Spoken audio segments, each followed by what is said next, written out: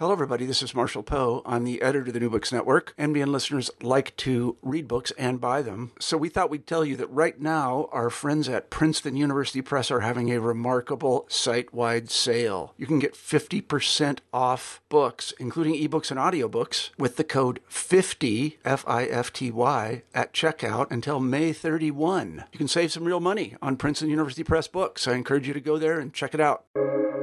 Welcome to the New Books Network. Hello, and welcome to New Books in Performing Arts, a podcast from the New Books Network. My name is Andy Boyd. Today, I have the great pleasure to be speaking with Richard Thompson, author of the memoir Beeswing, Losing My Way and Finding My Voice, 1967 to 1975. Richard, welcome to the program. Thank you very much. Thank you, Andy. So I'd love to kind of hear a bit about the process behind writing this memoir. You've been a songwriter for 50 years. And what made you decide to kind of tell your story in a different way through prose? I think I was interested to challenge myself to see if I could write something with a bit more discipline, something that took a bit longer. But it's also, it's a period that people have asked me about a lot, the 60s into the 70s. So I thought it was time before I get too old to remember,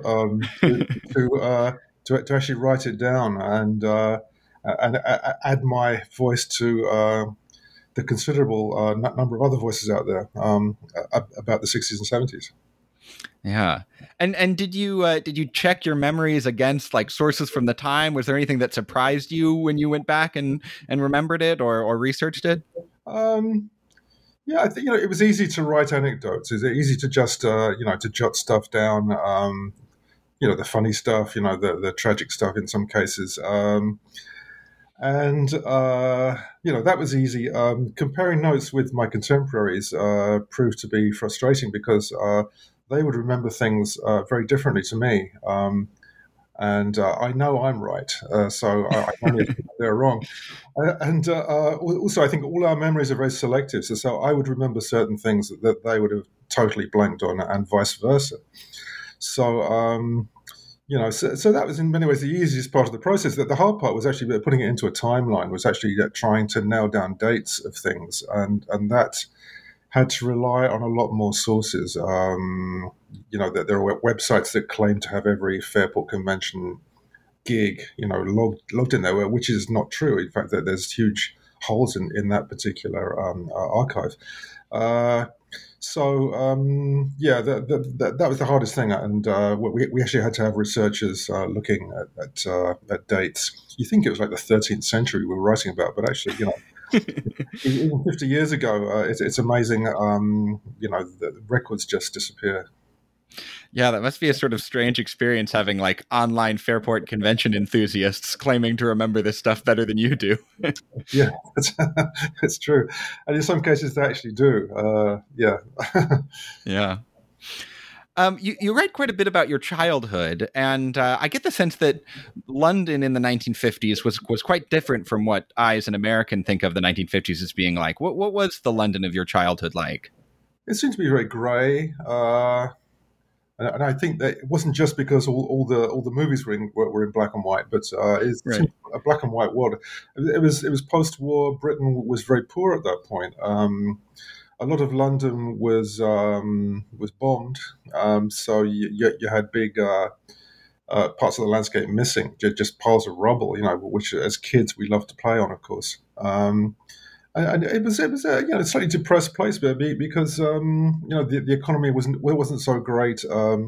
British industry was foundering, and because we were kids, we found lots of it fun. But my memories are of this kind of grey world in which we enjoyed ourselves as kids. But basically, I think it wasn't until the 60s that Britain really pulled itself around and certainly became a centre for youth culture.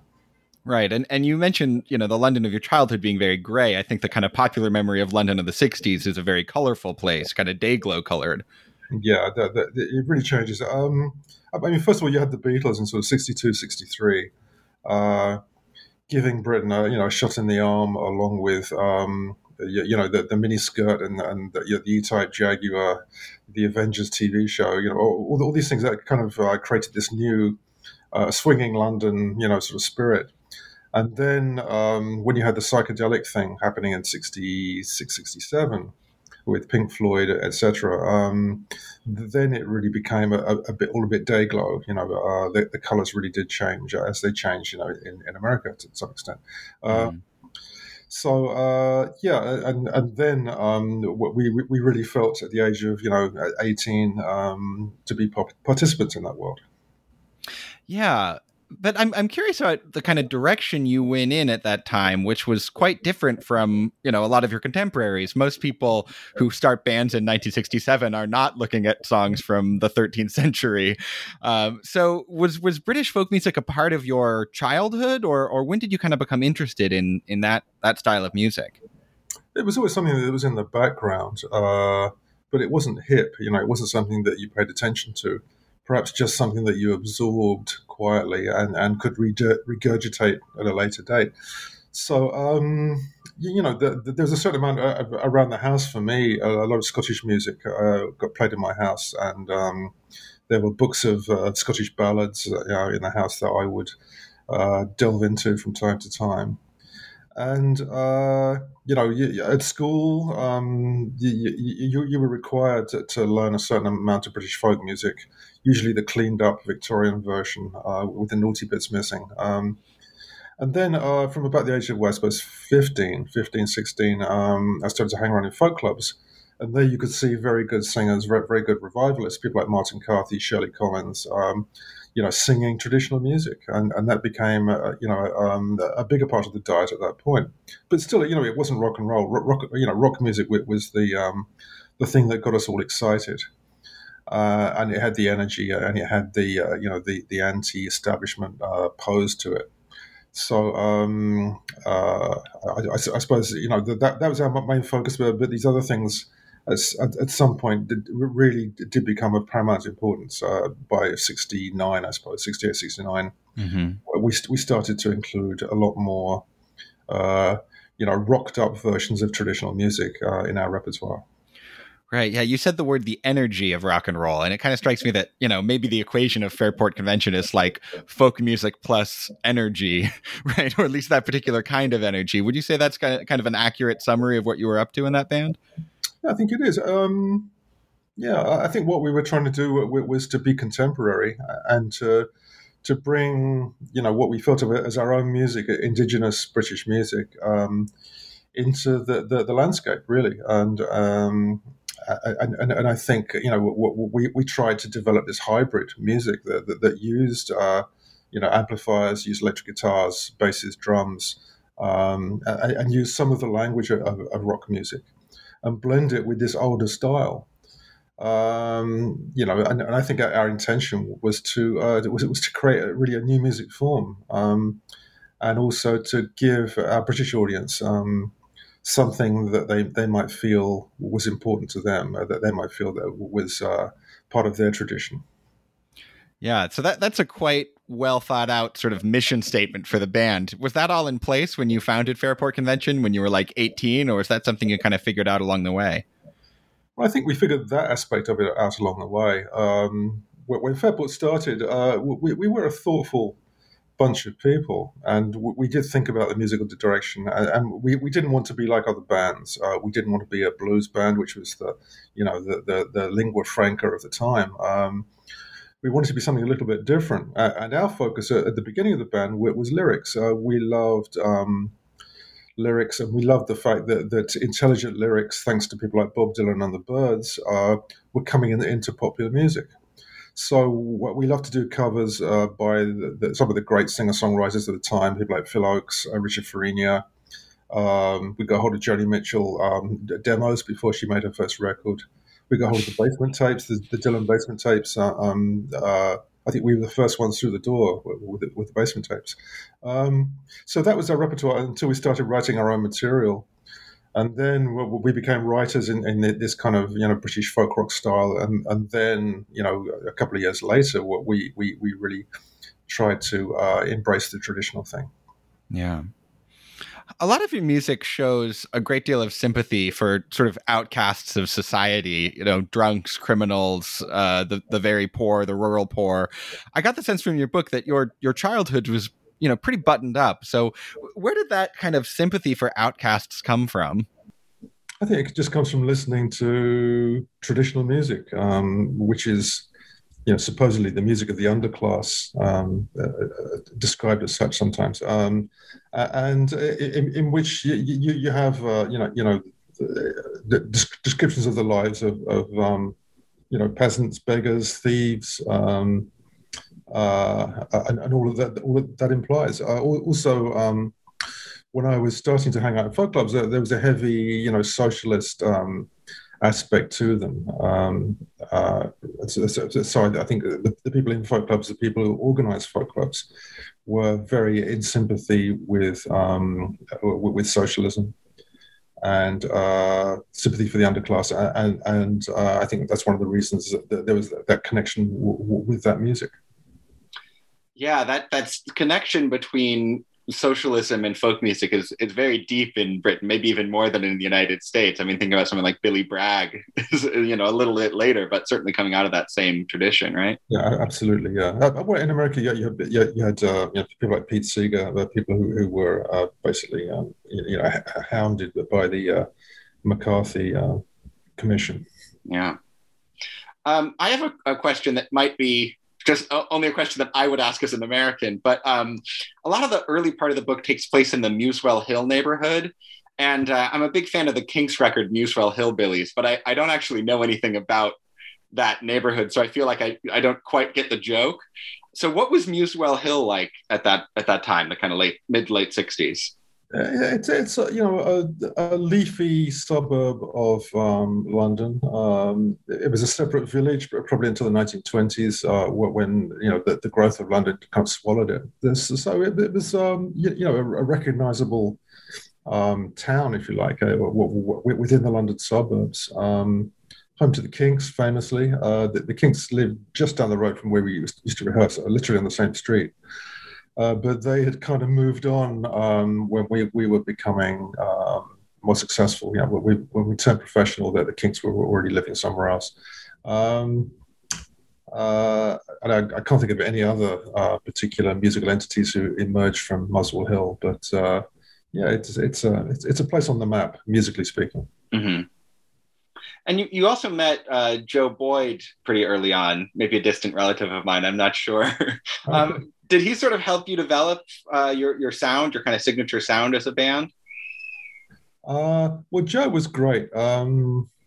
It's hard to think of anybody else in London at that time who would have seen what Fairport were trying to do and would have sympathized with Fairport's interest in roots music, for instance. So we were very fortunate to run into Joe, or perhaps it was inevitable that we ran into Joe, because we really were on the same page. And Joe certainly pointed some things in our direction. He would lend us records, all kinds of like jazz records, folk records, world music records, to kind of whet our appetite and to increase our musical knowledge. And he always encouraged us as writers. And Joe would never kind of be authoritarian about it. He'd never say, you really have to record this song, you have to do this, you have to do that. He really kind of watched us and watched over us to see how we would develop by ourselves, for which I'm eternally grateful. Yeah, and did he kind of help connect you with other kind of like-minded musicians? I know you played on at least one Nick Drake album that he produced. Was that pretty common that he would kind of take people from one band he was working with and kind of introduce them to another group? Yeah, I think with Joe, it was all about what would work on a record, really. And I think he saw in Fairport people who were adaptable, sympathetic, and would probably work a kind of recording session. Of course, we knew Nick, we knew John Martin, we knew the Incredible String Band from being with Joe's management company, and also we were all on Island Records at that time. So it was a kind of a small folky world, and I think it was inevitable that we would end up to some extent on each other's records. Did you, when you made those first couple of Fairport records, did you still think of yourselves as basically a folk band? I don't know what we thought of ourselves as. I think we always thought of ourselves as a folk rock band. We certainly admired the Byrds, we admired the Loving Spoonful, we admired Arthur Lee's Love, the Merry-Go-Round, but people like that, people who I would still categorize really as folk rocks. So, I think that's how we saw ourselves. You also write about Jimi Hendrix sometimes jumping on stage during your sets and kind of jamming with you. What was that like? Did you learn anything about guitar or anything? Yeah, it was intimidating to watch Jimmy and to know he was in town. Even Sure. He was definitely the most interesting and revolutionary guitar player in London at that time, and some would say, has been for the last 50 years. And I think that's fair enough. I could learn things by watching Jimmy, watching how he played. He had a fairly idiosyncratic way of playing, left and right hand. And he said to me, you should raise the action on your guitar. It's a little bit too low. To get the vibrato and to get the bends, he felt it was more comfortable to have it a little higher, which is what I did and which I've done ever since. Interestingly enough. Wow, that's so specific. Yeah. One other thing I found interesting about you mentioned this with Hendrix, but with a couple other times as well, that I think a lot of people heard Jimi Hendrix and thought, I want to figure out how to do that, or I want to figure out how I can do as close to that as I can do, given that I'm not Jimi Hendrix. And it seems like you kind of went in the other direction. You kind of said, okay, he's taken the sort of psychedelic blues thing as far as it can go. I'm going to try to figure out something completely different that I'm going to do with electric guitar. Was that a conscious choice at that time? I mean, that feels like it reflects something kind of deep about you as a musician. I think it wasn't just Hendrix, at that time, the guitar landscape in London was everyone was playing the blues. Mm-hmm. And a few people were playing soul music, but mostly, if you're a guitar player, you were playing blues. Eric Clapton, Jeff Beck, Mick Taylor, Peter Green, all these guys were blues-based players. And I thought, well, it's a crowded landscape. I really need to do something a bit different. So, I tried to give myself a slightly different style, tried to have different influences, listen more to country music, listen to classical music, and listen to more jazz, just so that I would be influenced by different things. And I think, maybe looking back long term, I think that paid off, actually, not being, another blues guitar player. Yeah. I certainly agree with that. And I'm curious about this because you are, you're renowned as being one of the great guitar players in rock history, but you also are a very distinctive guitarist. And you're one of the few guitarists who I feel like can really do the ripping electric guitar solo thing and also do the very intimate kind of folk style finger picking thing. Does that all feel like the same thing to you, or does that feel like it's kind of different parts of your brain? I tend to treat electric and acoustic guitars fairly differently. For obvious reasons. If I'm playing acoustic, then I'm usually playing unaccompanied, and I have to keep some sense of rhythm going. I have to keep some sense of harmony going, even while I'm playing a solo. So that forces you into a different style, a different way of playing, and it forces me into a kind of finger style. On the acoustic guitar. On the electric guitar, there are other people covering some of those bases. So you are freer to improvise, you're freer to do different things from night to night, which is also great. And I think I just developed both, almost simultaneously, really. Certainly in the late 70s, when I started to do solo shows, I really had to developed that acoustic style a lot more. So that was when that really pushed on.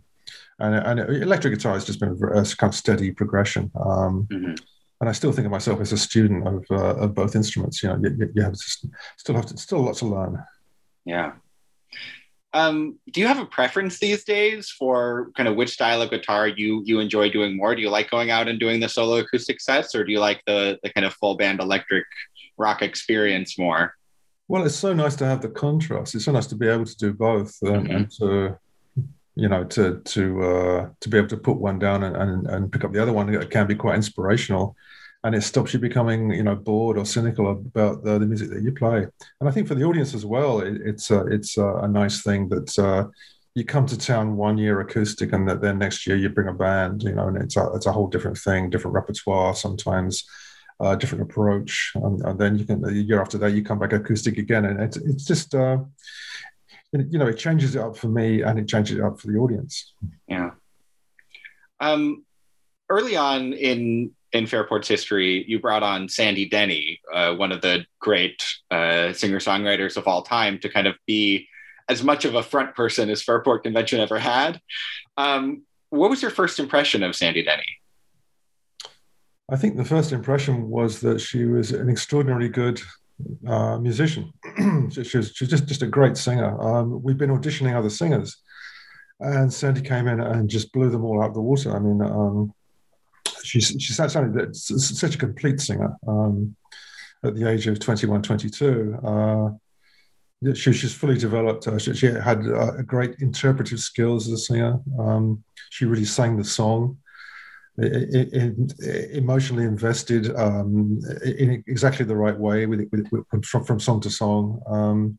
She had a great range, and on top of being a really great singer, one of the best singers I've ever heard in my life, she was also a great songwriter and and a delightful human being. I'm curious about the decision to kind of play all of these traditional songs, given that, as you mentioned, Sandy was a great songwriter, you're a great songwriter, there were other songwriters in the band. Why did you kind of decide, towards the second, third album to really mine this musical history rather than writing, original songs? I mean, not rather than, but, I think it wasn't really an either or. I think we thought that we would keep writing, and also explore the traditional thing at the same time. And I think the more that we looked at the tradition, the more our writing became influenced by it. So we were writing songs that sounded more British, if you like. I think one of the reasons that after the Legion Leaf album in 1969, the group kind of splintered at that point, to some extent anyway. Sandy left and Ashley Hutchings left. What was there was a difference of opinion over how much traditional music we should be playing.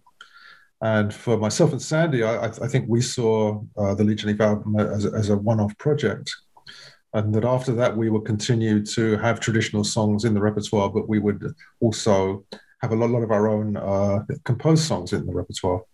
And I think for Ashley, he thought that this was a whole new direction he wanted to go 100% into. So he saw it much more as a band playing just solid traditional music, which is something that he did much more with his next band, which was Steel Eye Span, and the band after that was the Albion Band. So he kind of went off and did that. As long as I was in Fairport, then there was a balance between composed songs and traditional songs. And Sandy always sang some traditional songs in her shows after that point. But again, I mean, she really concentrated on her writing, as I did as well. Yeah, I'd like to know a little bit about how playing traditional music affected your songwriting, because, I think about a song like 1952, Vincent Black Lightning. That's a traditional English ballad, but it's about, people who wear leather and ride motorcycles. So how did kind of playing those folk songs influence your own writing? Well, I think in the sense, I think in many senses. First of all, a song like Vincent is a ballad. And it's not that different from, a Scottish ballad from, the 18th century, say, or 17th century. It shares a lot of the same characteristics, shares some of the same language, shares some of the same kind of repetitions that you find in traditional music. And some of the same themes, the outlaw, the underdog, who becomes a romantic figure, if you like. Also melodically, structurally, there are similarities with traditional music. Just melodically, I think that's been a huge influence on my writing. I think I write stuff that sounds much more British. And of course, there are overlaps with American music. If you think of Appalachian music as being quite Scottish sounding, quite Scottish pentatonic sounding. Mm-hmm. And then that becomes an influence on country music. So country music is very pentatonic. So you can take a song like Vincent Black Lightning, and I can do this very heavily influenced British traditional version, and then the Del McCoury band can do a bluegrass version using the same melody, and to them it's not alien. That there's still that common link across the Atlantic through the Appalachian Mountains. So it's different, but in some ways the same.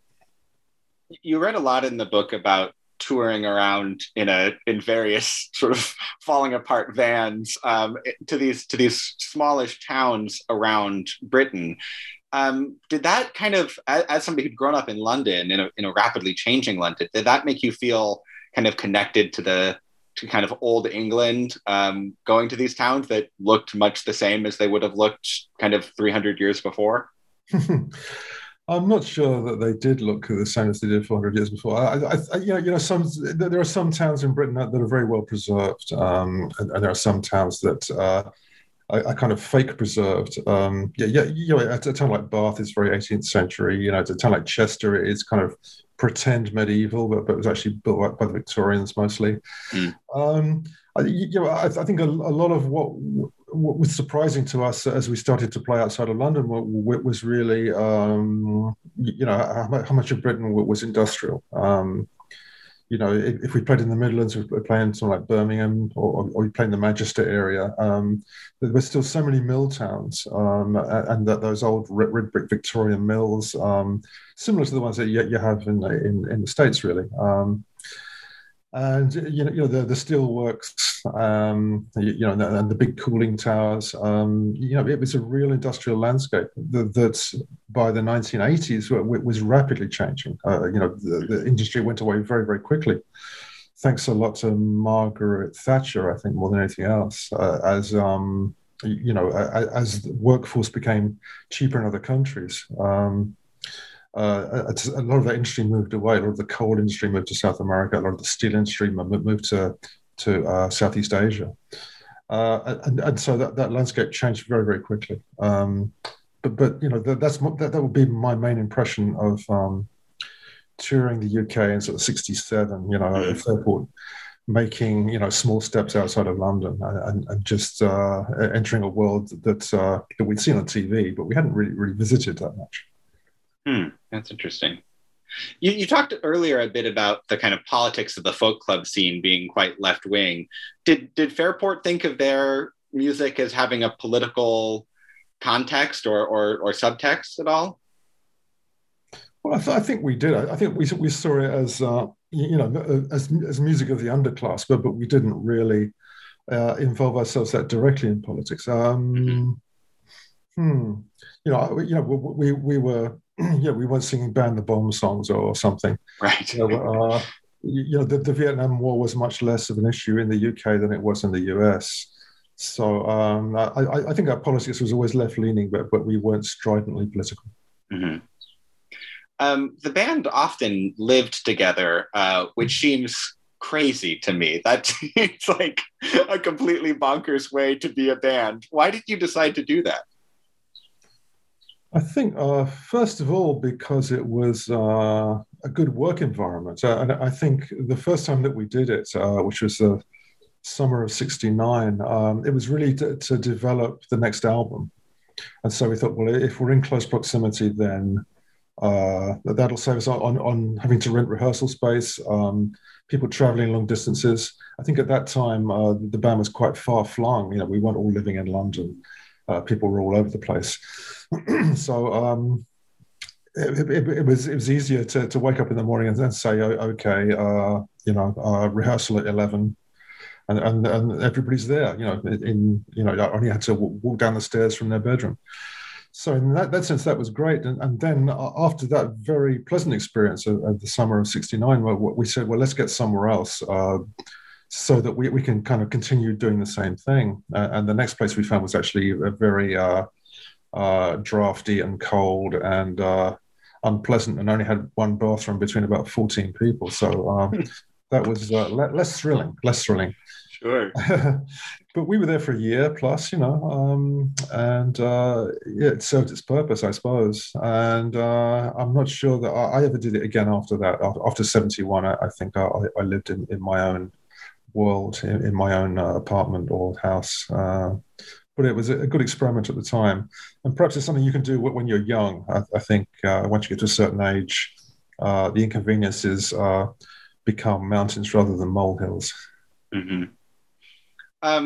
You went on tour in America. I think was it just one tour of America, or did you do multiple tours with Fairport? I don't remember. With Fairport, I did two. I did one tour with Ian Matthews. I think I did two tours with Sandy Denny. So in that time period. So as someone who'd grown up on a lot of American music, what was it like kind of meeting America in the flesh? Yeah, interesting. It was always a little different than I'd been expecting, because you listen to records that come from somewhere else and you kind of fantasize about what that world is. Mm-hmm. And, New York was a little, stranger and funkier than I imagined it would be. LA was just like far more spread out than I could imagine any city could possibly be. San Francisco seemed crazier than I'd been expecting, So it was interesting. And also, it was a very political time in America, like the late '60s. Generationally, quite different. It seemed a very conservative country with a very rebellious youth movement, really. And I think, again, a lot of that was to do with the Vietnam War. And we were kind of coming from another country and looking at it as outsiders, really. And it seemed very, very strange and a little dangerous and a little scary sometimes. But we certainly found ourselves in some situations that seemed uncomfortable. This is a very lame interview question, but I want to ask it, which is, would you mind telling our listeners what happened while you were in the Detroit airport on tour in America? Oh, yeah. As I described in the book, we were on tour with Fairport and we're in the coffee shop in Detroit and we're waiting for our plane. So we're having some breakfast, waiting for the plane. And we hear these insults coming from the next booth, like get your hair cut kind of stuff, long haired layabouts, look at those girls, aren't they sweet? All that kind of stuff, so sure. In a sort of a pronounced I'd say almost a southern accent, really, so I kind of peer around the booth and it turns out to be Buck Owens and the Buckaroos in the next booth, bad mouthing it, and I was a big Buck Owens fan. I had his records in the UK. I thought he was a wonderful songwriter, great singer. I loved the records; they're just fantastic records. It was a very disturbing thing, really, to be in that situation. And I kind of resolved it in my own way. But you'll have to read the book to find out the punchline to that one. Okay, fantastic. So you at a certain point decided to leave Fairport, and I guess a question I have about Fairport Convention is, this is a band that I don't think during your tenure in the band had the same lineup on any two records. Like, it seemed like a band that was very volatile in terms of, people coming and leaving and, bands breaking apart and reforming other bands. Are you sort of surprised that Fairport now has, lasted more than 50 years, given that, it seems like in the book, it's on the verge of breaking up at any given moment? It's a surprise. Yeah, it's a kind of pleasant surprise for me. I think in the volatile years. Well, the fact that we had an accident that killed our drummer, right, was a real watershed for us, and I think a certain amount of instability came from the as a consequence of that. Really, I think Ashley leaving, Sandy leaving, we were still really suffering from shock, I think, more than anything else, and we were making bad decisions in many ways. After I left the band, I think. I think the band kind of, always kept the same direction, but the personnel did shift. They actually stopped existing, I think, in '79 for a couple of years, and then kind of came back, in '81, I think. For the last few decades, it's been a far more stable lineup, very stable lineup, really. What's the natural life of a band? I really don't know. I think if you get 5 years with the same lineup, you're doing very well. 10 years is a miracle, pretty much. I suppose it was pretty volatile at the time. Mm-hmm.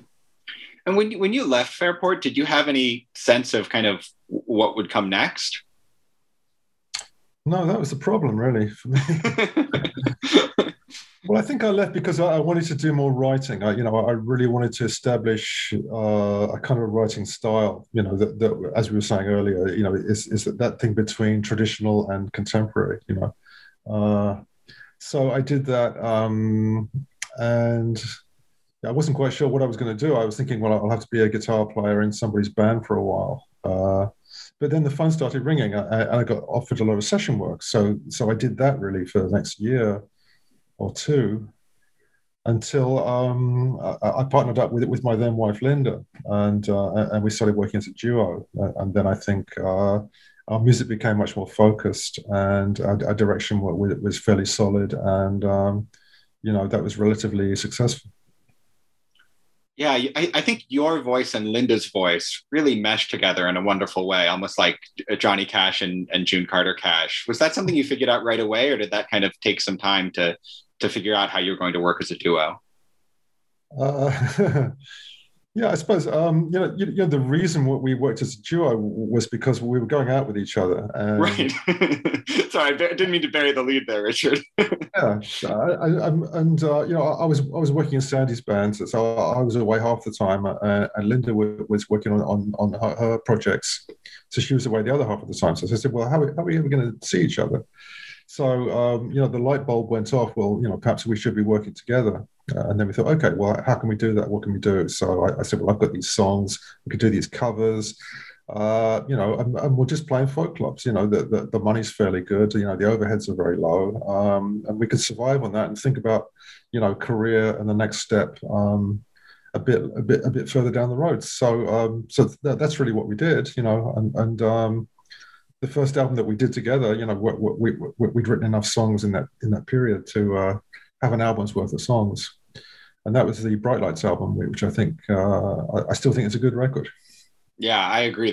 I like a lot of your records, but I think that one's probably my favorite. And that album has obvious similarities with the Fairport Convention sound, but there are differences as well. How would you say your goals shifted when you came to write and record that album?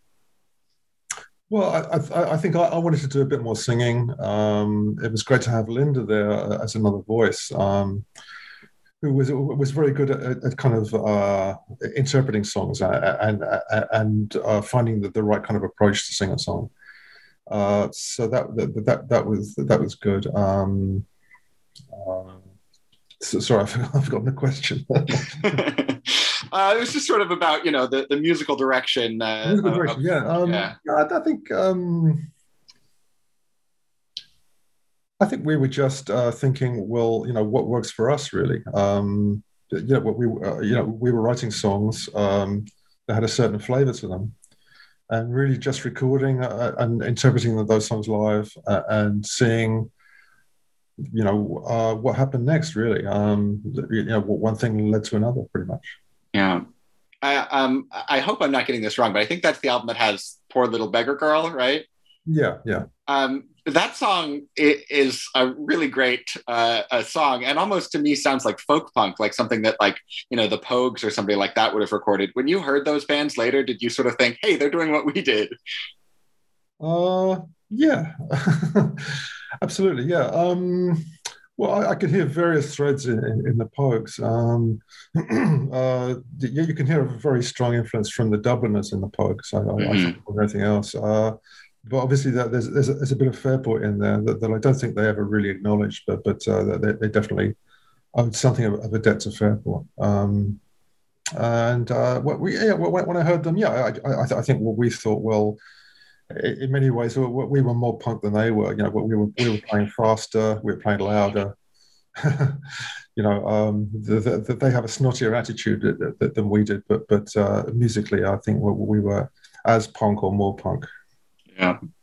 I'd love to ask you about another aspect of your life that you cover in the book that's less related to music, or maybe less obviously related to music, which is your kind of searches through spirituality. And you mentioned that you'd kind of been, something of a spiritual seeker for a long time. You'd read Zen, Theosophy, kind of other items on the standard, hippie syllabus. But then when you discovered Sufi Islam, that seemed to have kind of struck a deeper chord with you. Why do you think that was? I don't know. I ask myself that question sometimes. I think because it seems, there are various. I should start by saying there's the various schools of Sufism that spread right across the Islamic world, from Indonesia to Morocco, Algeria in the West, and the strain of it that I always found the most appealing was the Western strain of it. And Morocco is kind of on the same time zone as the UK. It's just it's a straight shot south, and I think there's a kind of a more of a Western appeal to Moroccan Sufism. So I think that was a real connection for me. But plus, I kind of concluded in my naive searching that the Sufis kind of seem to have it down. They seem to have it nailed. They seem to know what was going on. They seem to have the knowledge at that time in history anyway. And so I thought that was something that I should explore more. Yeah. Did you kind of have specific questions you were looking for the answer to, and you found those answers in Sufism, or was it more you knew that you'd found what you knew what you were looking for when you found it? Does that make sense? I think it's seeing a connection. So seeing that these people had a knowledge that was handed down, that they weren't making it up. Sometimes with some of the gurus of the 60s and 70s, I thought that these guys are setting themselves up, but they're not really part of a tradition. Mm-hmm. Certainly true of some of the Indian spiritual leaders. To me, that was important, that you could trace the lineage back, 1,000 years plus. So I just thought that the Sufis I met, who were English, I felt that they had that they embodied something. That they had some nobility of being that I thought, well, that's something that I want for myself. So that's what I was attracted to, I think. Another obvious connection to me seems to be that the Sufi tradition has always had a deep connection to both music and poetry. Was that something that appealed to you? I think absolutely, yes. Yes, there's a whole tradition of music in Morocco, Algeria, Tunisia, which is called Andalusian music, that comes from the time when the Moors were up in Spain, and it's a real science of music, just like some Indian music is a real science of music. It has definite rules, and it does things to you if you listen to it enough. So I found that very interesting and very appealing. The musical aspect, absolutely, yeah, and and the poetry aspect, it's beautiful stuff. To me, that music and poetry are like breathing. So there's just a total joy in having those things in your life. Well, Richard, I've really enjoyed getting to talk to you. I've already taken up a lot of your time, so I'll let you go. But thanks so much for being on New Books in Performing Arts to talk about your wonderful memoir, Beeswing. Well, thank you. It's been an absolute pleasure. Thank you, Andy.